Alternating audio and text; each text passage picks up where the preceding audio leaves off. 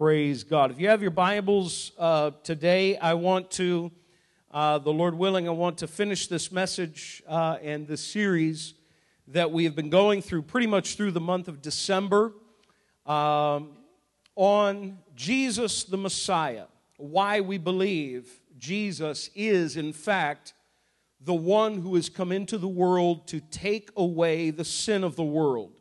Why it is that his claims we believe above any other claims. And incidentally, we know that over history there have been many false Christs. And Jesus even said that there would be false Christs, or that word Christ means Messiah or anointed ones. There would be many that would come, but there was only one who could do what Jesus did. We talked the first time about his crucifixion. And as I mentioned at the very beginning of this, when we talked about some of the names given to the Messiah, there are literally hundreds of prophecies about Jesus Christ or about the Messiah in the Old Testament. And it was our intention, obviously, to deal with just a few of those and highlight some of the major events. These are, as it were, the highlight reel of the messianic events and why it is we say Jesus is who he says he is. I know that much of what is taught today in colleges, in high schools, you get into some very heavy philosophy. You get into the ideas and the ways people think. And the going philosophy is that all religions are equally valid. Unfortunately, we have a problem with that. I have a problem with that because Jesus said, I am the way, the truth, and the life. No man comes to the Father, God the Father, but through me.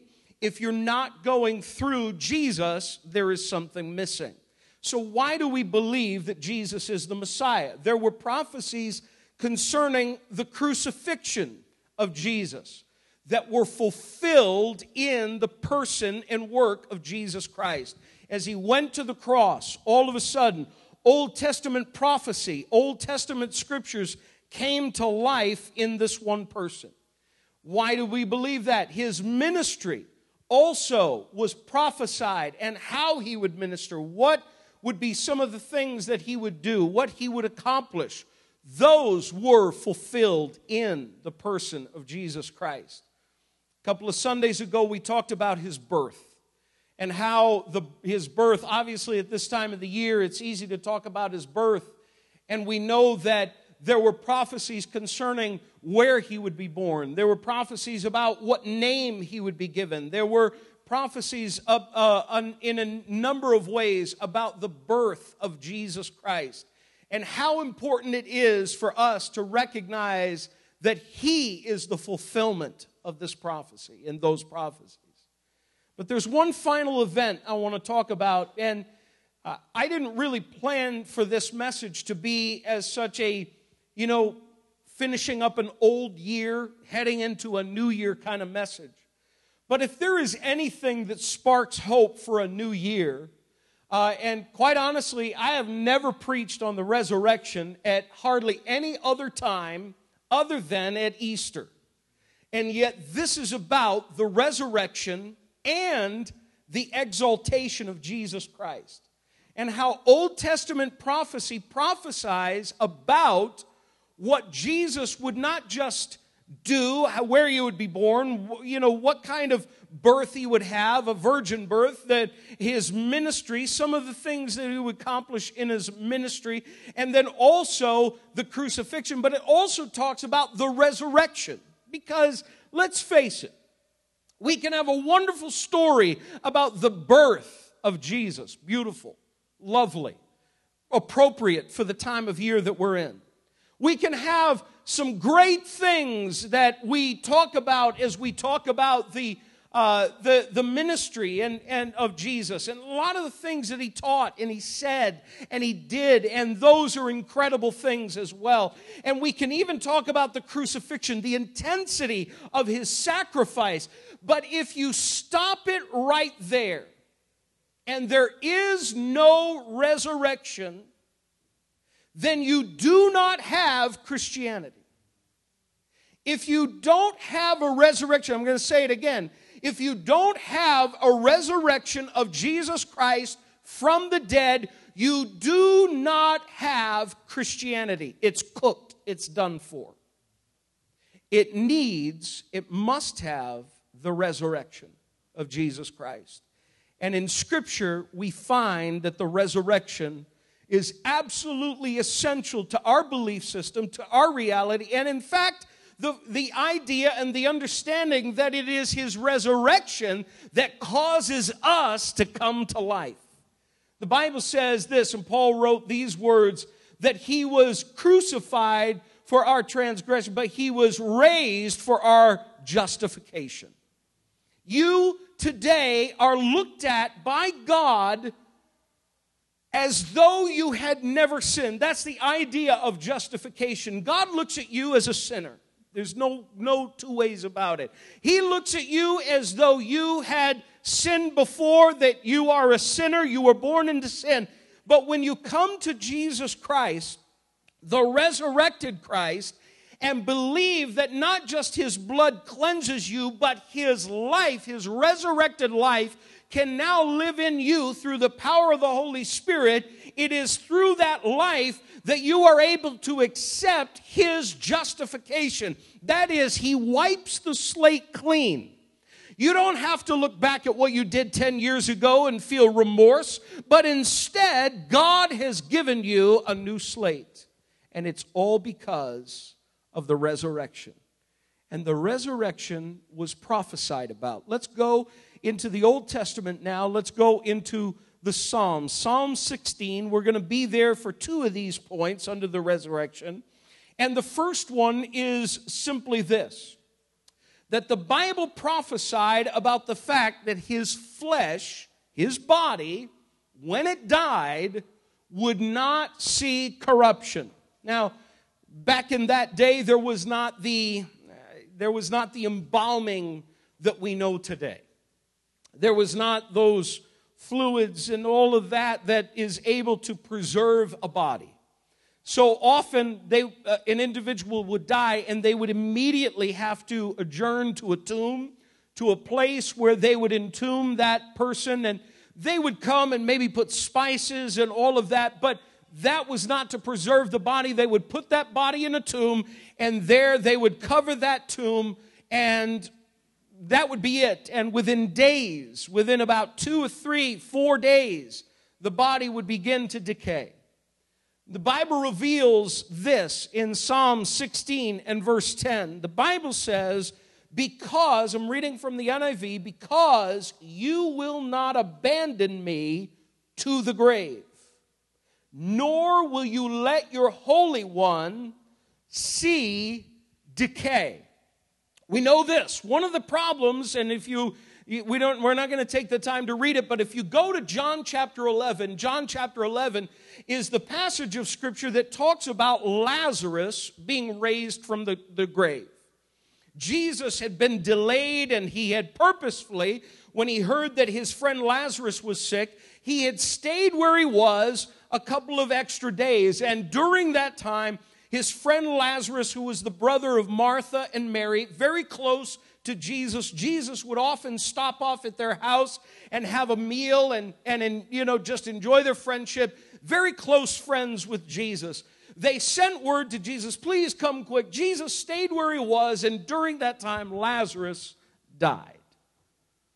And then Jesus, when He knew, because He was all-knowing, He knew that Lazarus had died, He said, okay, come on, disciples, we're going to go, and we're going to go see Martha and Mary. And so as they got there, we know the story how both Martha and Mary just came out, and they were weeping and they were crying, Jesus, if you had been here, you could have performed a miracle. If you had only been here, Jesus, before it got to this point, you could have performed this great miracle, and our brother would not have died. This was 4 days now after Lazarus had already been in the tomb. He had been in the tomb for 4 days. And they traveled. Jesus says, come on, let's go to the tomb. And you remember Martha's kind of balking at that, saying, but wait a minute, he stinks by now. He's decaying. The body is decaying. Jesus said, that's all right, come on, let's go. And we know the story, how he gets to the tomb, and he says, roll the stone away. And he says, Lazarus, come out of the tomb. And we remember how beautiful that passage is as Lazarus somehow comes out of the tomb, all bound in grave clothes. Life came back into his body. 4 days after he'd been put into the tomb, the idea that his body had been decaying or would be decaying was going to happen. But 3 days, Jesus was in the tomb. And the Bible says, you will not let your Holy One see decay. Now go over, keep your thumb in Psalm, because we're going to go back there. But go over to Acts chapter 2 and verse 31. Acts chapter 2 and verse 31. And this is now the day of Pentecost, and Peter is preaching a message. Peter has been filled with the Holy Spirit. He is now standing, instead of being a coward, this guy is full of the Holy Ghost and fire. And he's standing up in front of a whole lot of people on the day of Pentecost, and he is preaching the very first sermon of the Christian church. But in that sermon, he says this, and he pulls from David and what David said, and he says this, seeing what was ahead, he spoke, that is David, of the resurrection of the Christ, that he was not abandoned to the grave, nor did his body see decay. Peter recognizes, and he says in that moment, this was what David talked about. I'm telling you about Jesus, that yes, he was born, he lived, he died on the cross, but more than that, the Old Testament prophesied about the fact that he was going to come back to life. His body would not see decay. Instead, he would be raised to life again. Now, jump back over, let's just read that verse of Scripture again in Psalm 16 and verse 10, because right in this psalm it also indicates that not only is his body going to be preserved, but more than that, he will in fact come back to life.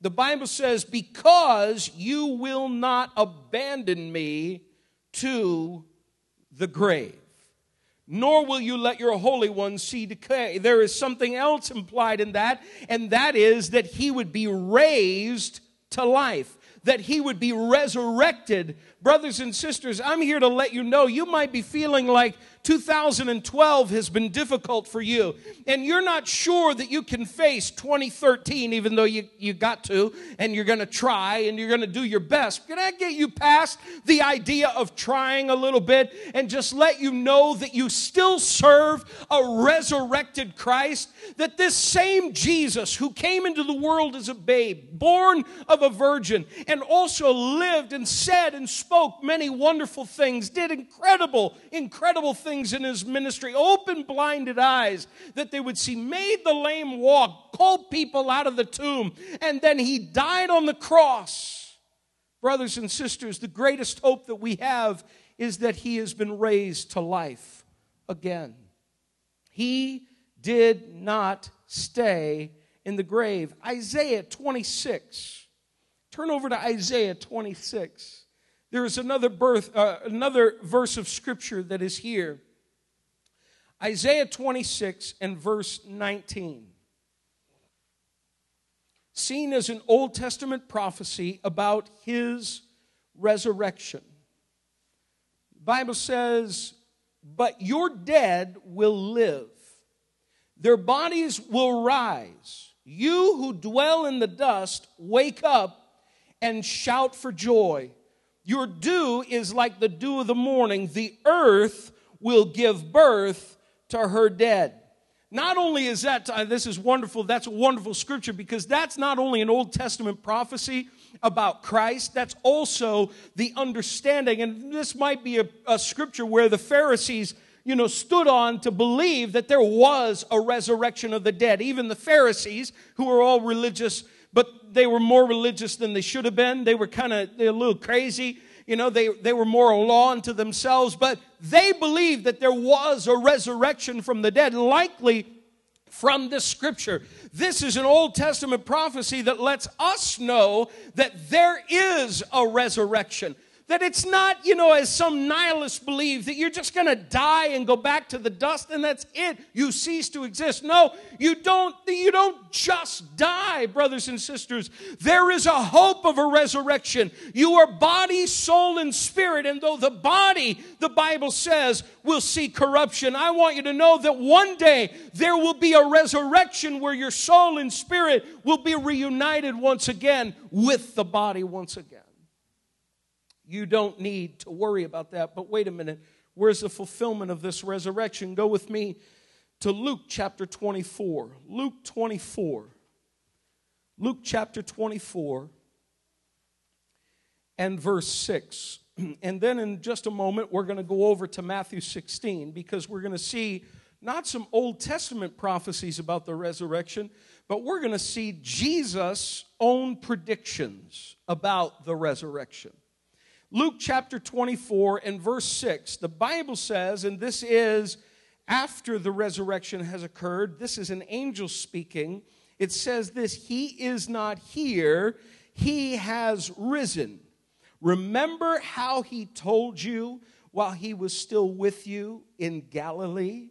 And then jump down to verse 31. The Bible says, "Then their eyes were opened, and they recognized him, and he disappeared from their sight." That is Jesus. That is when Jesus had been walking on the road to Emmaus.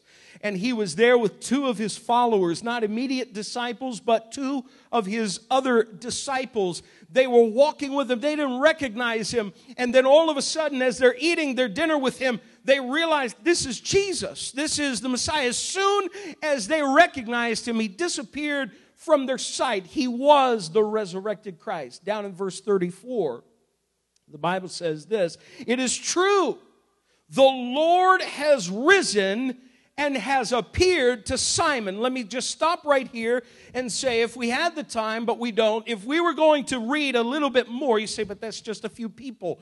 It's a couple of people. If you were to go to 1 Corinthians chapter 15, and you were to begin at chapter 15 and verse 1, and you were to read what Paul says about the resurrection of Jesus Christ, Paul says this, and this is very important for us to remember and understand about the resurrection of Christ. How do we know it's true?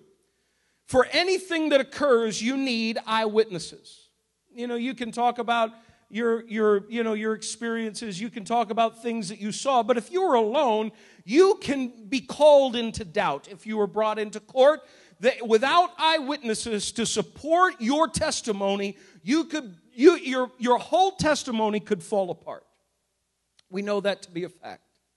And yet, Paul says that there were those who saw Jesus after his resurrection, that there were over 500 people that saw Jesus after his resurrection alive. And Paul then follows it up and he says, not only that, he appeared to me as somebody, even though I was persecuting the church, he also appeared to me even after he had ascended into heaven. He came in bodily form. I saw him. He has appeared to me as well. But he says many of those 500 people are still around. Now, for you and me, they're not around. But for the Corinthians who were still alive during the time that Paul was writing this letter to them, what Paul was saying was this: if you don't believe me, go ask them. How many of you have ever said that before? You don't believe me, go ask them. They saw it too. That's what Paul was saying. This was saying, the disciples were saying, listen, it's true. He's appeared to Simon Peter. He has appeared to a few of us. But it wasn't just this small band. It was over 500 people that saw Jesus alive. Brothers and sisters, what is your hopelessness today? What is the feeling that you're going through that somehow you're not going to make it, that somehow There's no way for you to be able to somehow make it through the next year or the coming year. You don't know what's going to happen. I want you to know that today your hope cannot be in me because I'm just a man just like you. But I want you to know that your hope can be found in a resurrected Christ who is ever living and always living to make intercession for you. Not only this, but Jesus prophesied it himself. This is something else. This is not Old Testament prophecy, but this is in the book of Matthew. Go with me to Matthew. First scripture I want to read is Matthew chapter 16 and verse 21. There are going to be three verses of scripture, three passages of scripture in the book of Matthew alone. And then we're going to stay right in Matthew for the fulfillment of it. Matthew chapter 16 and verse 21. The Bible says this. From that time on, Jesus began to explain to his disciples that he must go to Jerusalem and suffer many things at the hands of the elders, chief priests, and the teachers of the law, and that he must be killed, and on the third day be raised to life. Notice, Jesus talking to his disciples, and he is now saying, one, I'm going to be killed. They didn't hear that. And two, I'm going to be raised to life. They didn't hear that either. The Bible says this in chapter 17, next chapter over, verse 23. The Bible says this, they will kill him, and on the third day he will be raised to life. It's an interesting thing how Matthew follows up the remainder of this verse. And the disciples were filled with grief. Did you notice that? They only heard one thing. He's going to be killed. Jesus just said that the Son of Man, the Son of God, the King of Kings is going to die. Oh, die, no. And he's going to be raised to life. No, die, no, not. The Bible says they were filled with grief. They didn't hear the second part. Otherwise, they wouldn't have been filled with grief.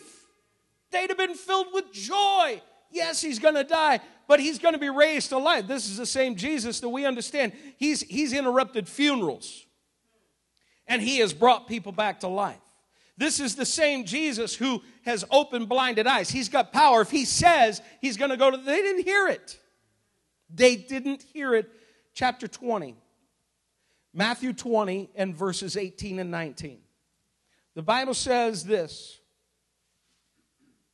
We are going up to Jerusalem, and the Son of Man will be betrayed to the chief priests and the teachers of the law. They will condemn him to death and will turn him over to the Gentiles. The Gentiles were the Romans who were literally ruling over Israel at that time, to be mocked and flogged and crucified. Now here it is again. On the third day, he will be raised to life. Jesus himself prophesied about it, though we don't put this in Old Testament prophecy. We put this prior to the penning of the New Testament. Jesus is saying here, I am going to be crucified, and I am going to be raised to life on the third day. Now go to Matthew 28 and verse 6, and let's just check out the fulfillment.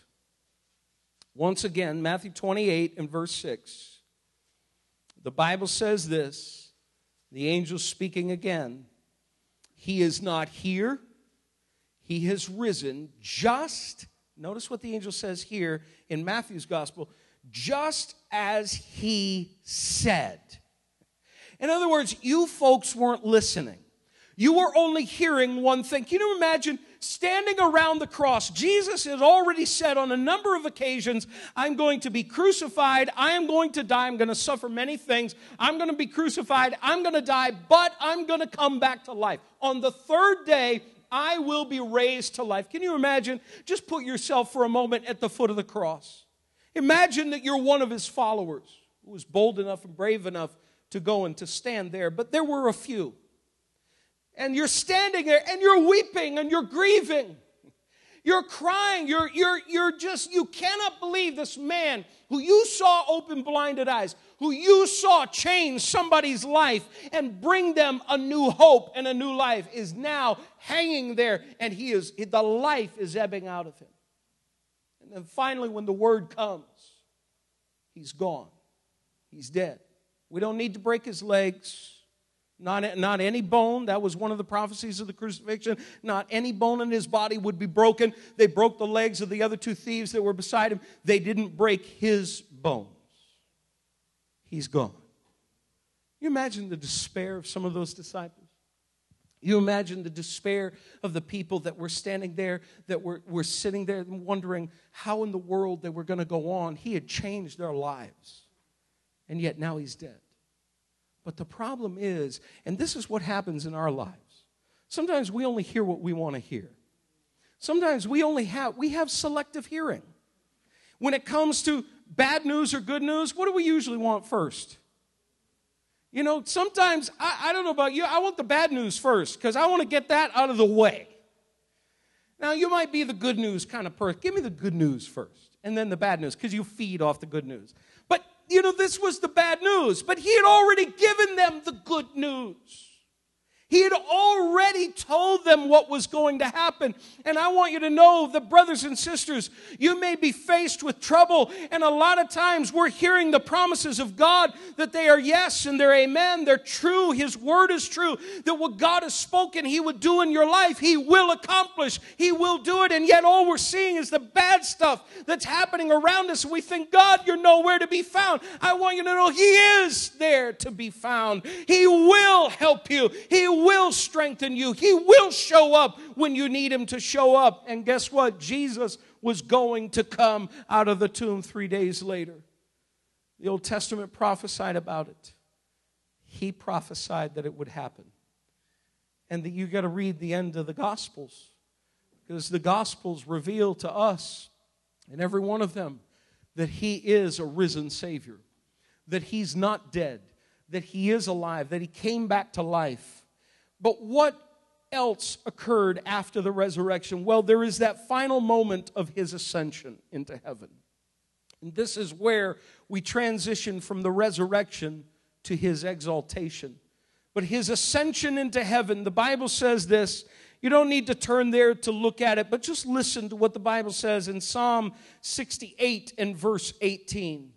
It says, when you ascended on high, you led captives in your train. You received gifts from men, even from the rebellious, that you, O Lord, might dwell there.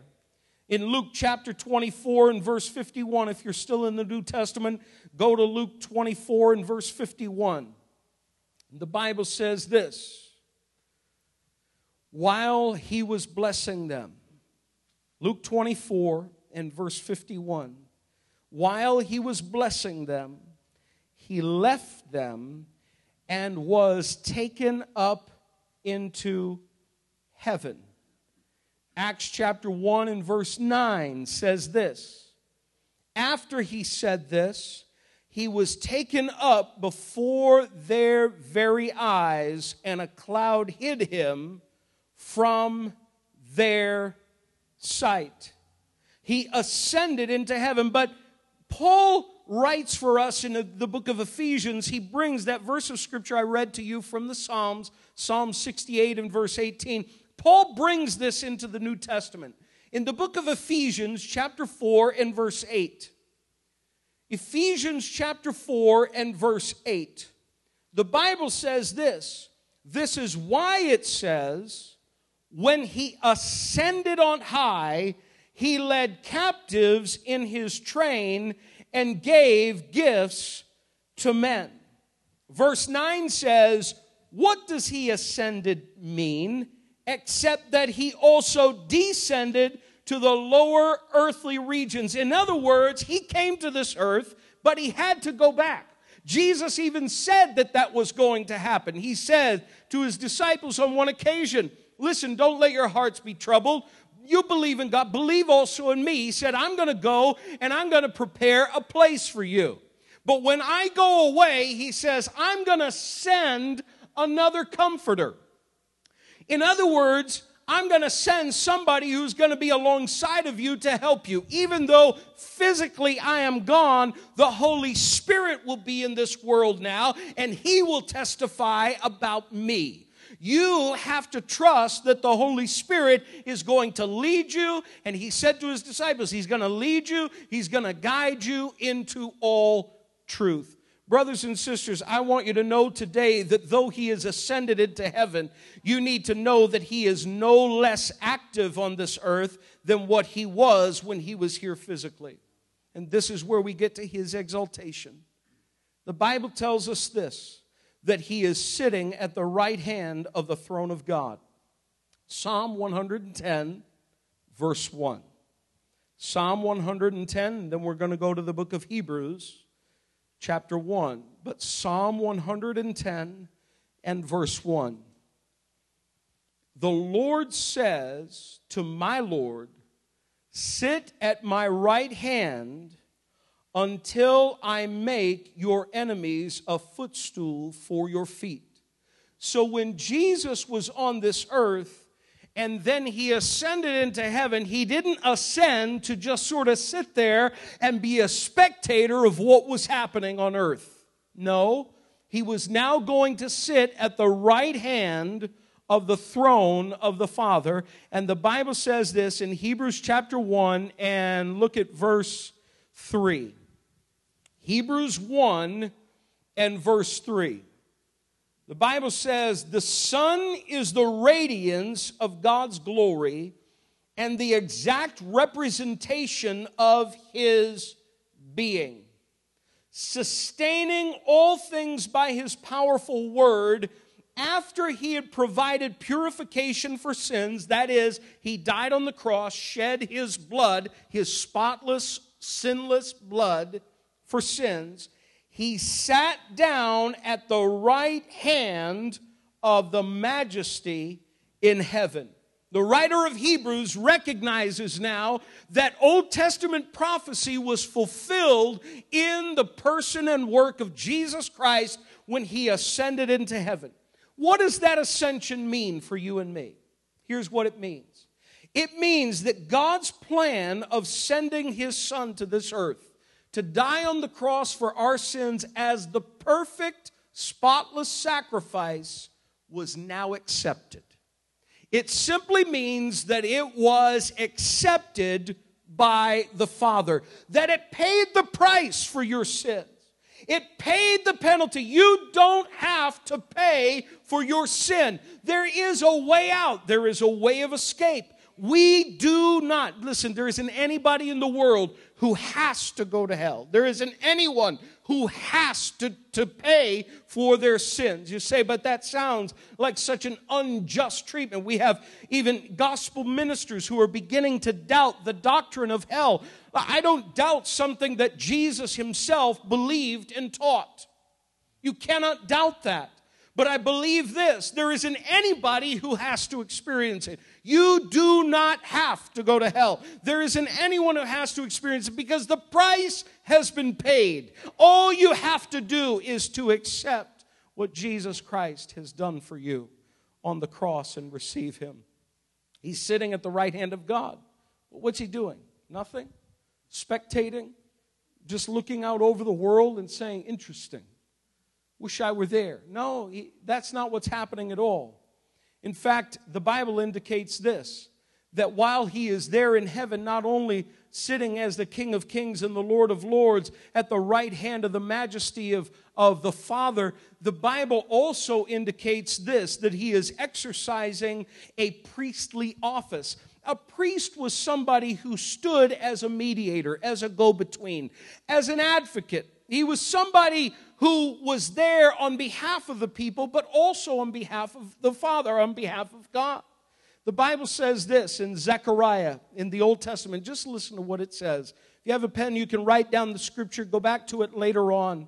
But the Bible says, it is He who will build the temple of the Lord, and He will be clothed with majesty and will sit and rule on His throne. And He will be a priest on His throne, and there will be harmony between the two. Often the priest was not the king and the king was not the priest.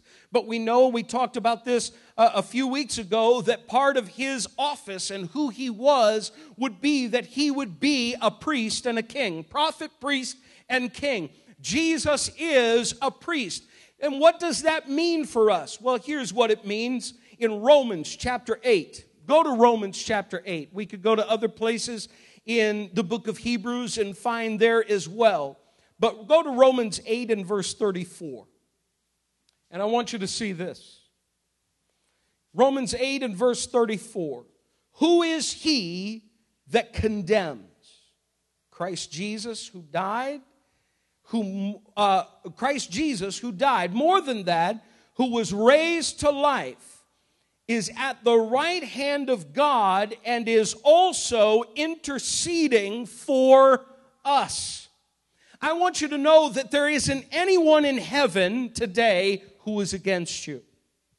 There isn't anyone in heaven in glory who is against you.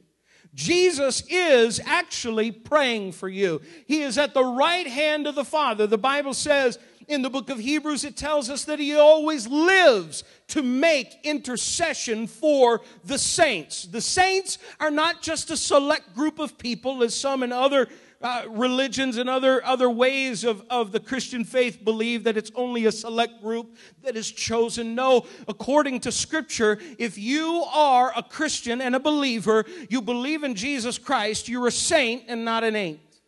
You are a saint. So I want you to know that today you are somebody that he is concerned about. It's not just that select few. It is you today. He is concerned about you. He is interceding for you. And I want you to know that strength is going to come from heaven to help you as a result of his priestly intervention on your behalf.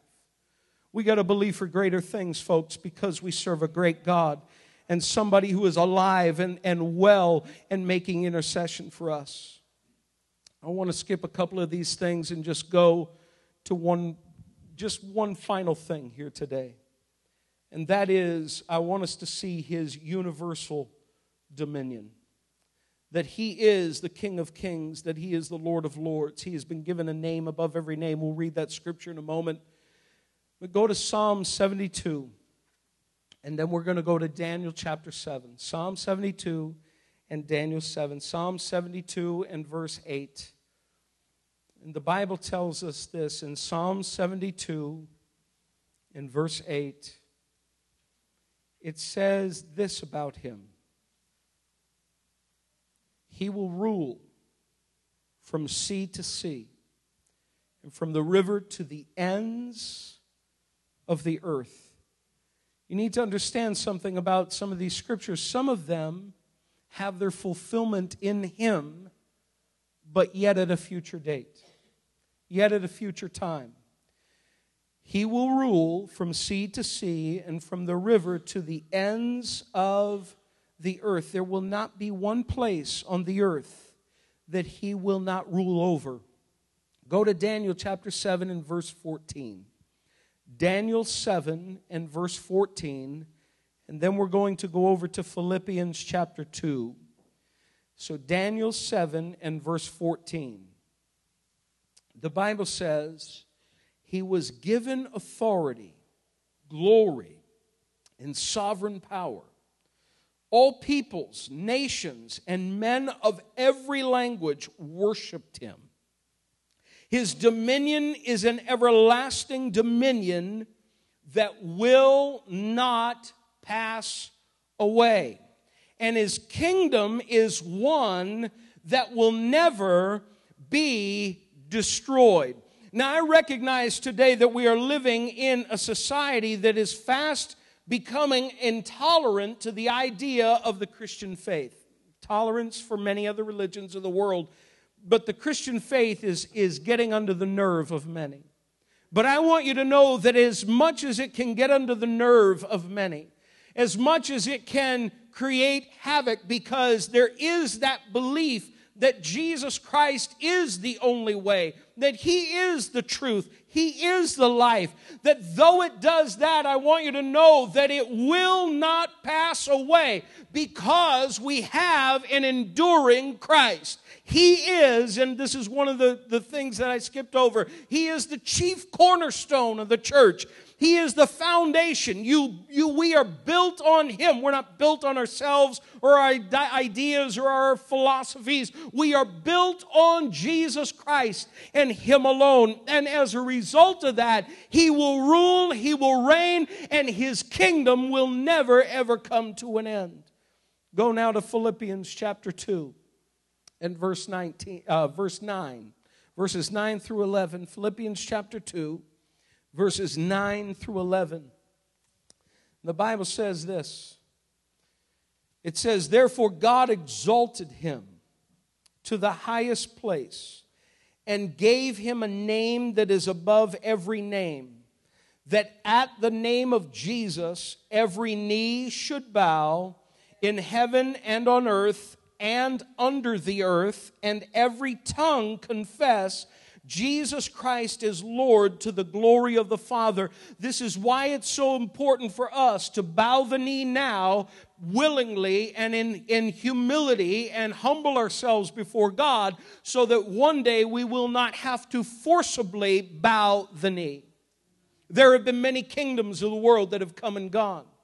Some have been, some kinds of kingdoms have been those that would just conquer anybody and everybody and make them subservient. There were others who, if their subjects, if those that they were, the nations that they were about to invade, would willingly embrace them and accept them as the conquerors, that all would go well with them, that everything would be fine for them, and they would have it good. I want you to know, brothers and sisters, that we can willingly bow before the Lord and confess that Jesus Christ is Lord, that He is over all, to the glory of God the Father. We can do that now, or there will be one day where you will confess that He is Lord.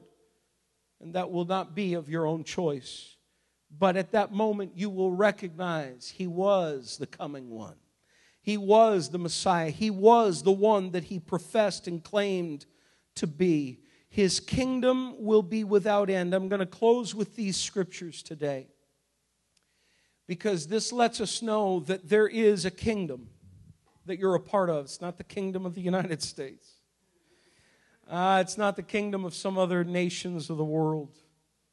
Those come and go. Kingdoms and nations and great powers, they get weaker. They will rise and they will fall. In the world today, the United States is not the power force that it used to be. Bottom line. People do not look to the United States anymore for help.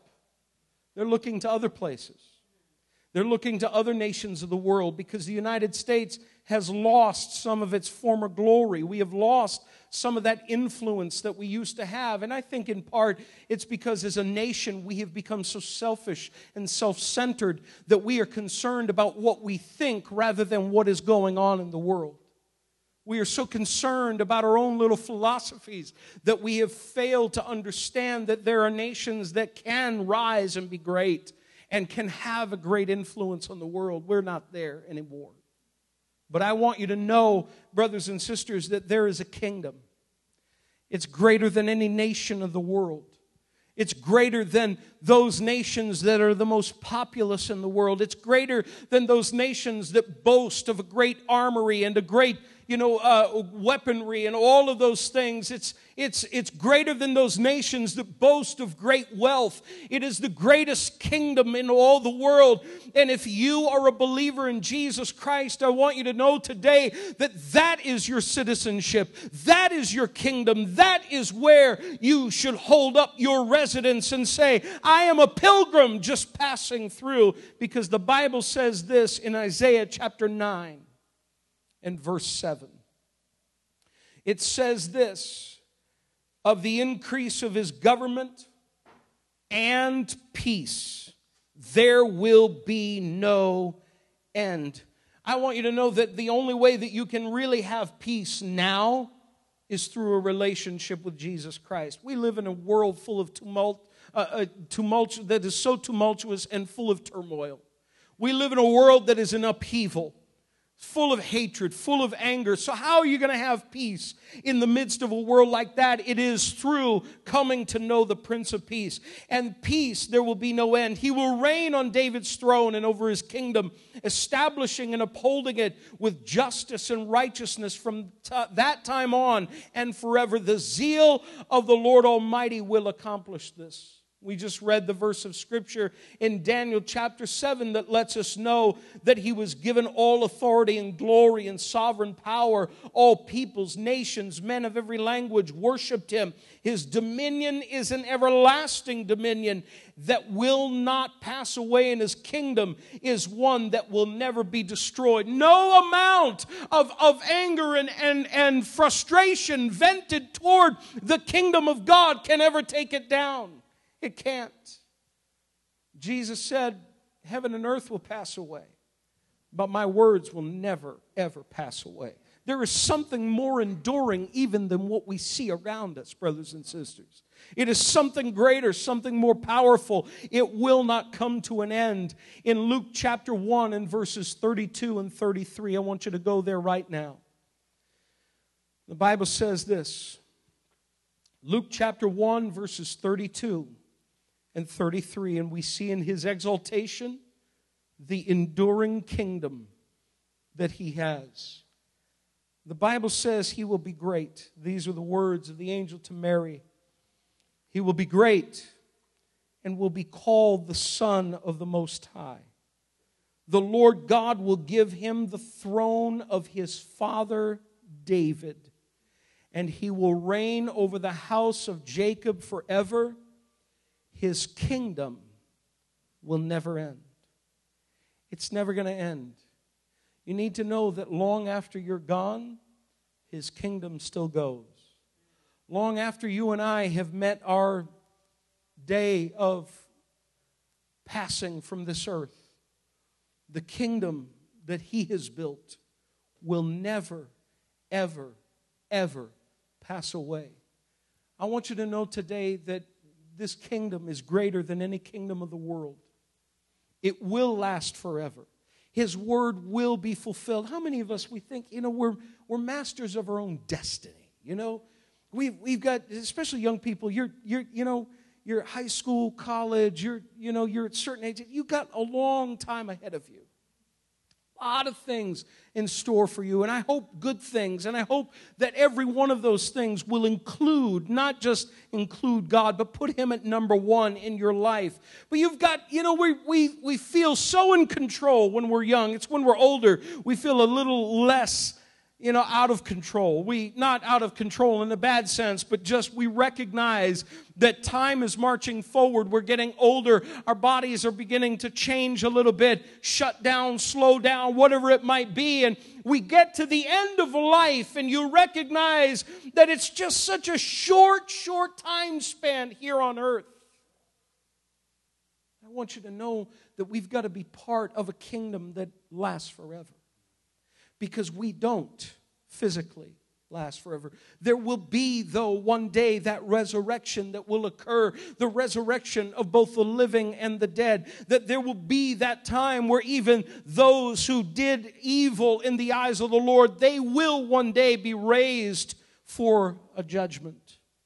But I got to believe today that there is a group of people in this room who recognize today that though time is marching forward and we recognize that while we can control some things and we can accomplish many great things in this life, that even after we're dead and gone and after that life is over, there is a life that still continues in the new kingdom, in the new Jerusalem. There is somebody who is in charge and is reigning on that throne forever. And brothers and sisters, that is the one that really counts in this world. Thank God for the votes cults that we have in this country. But in the end, I want you to know that there is a King of Kings and a Lord of Lords who reigns over everything. And you can hope in Him. You can trust in Him now. He will see you through your dark moment. He will see you through the nighttime when you can't see anymore, because He is the resurrected Christ. He is Jesus, the Messiah. Let's stand to our feet right now and give God praise.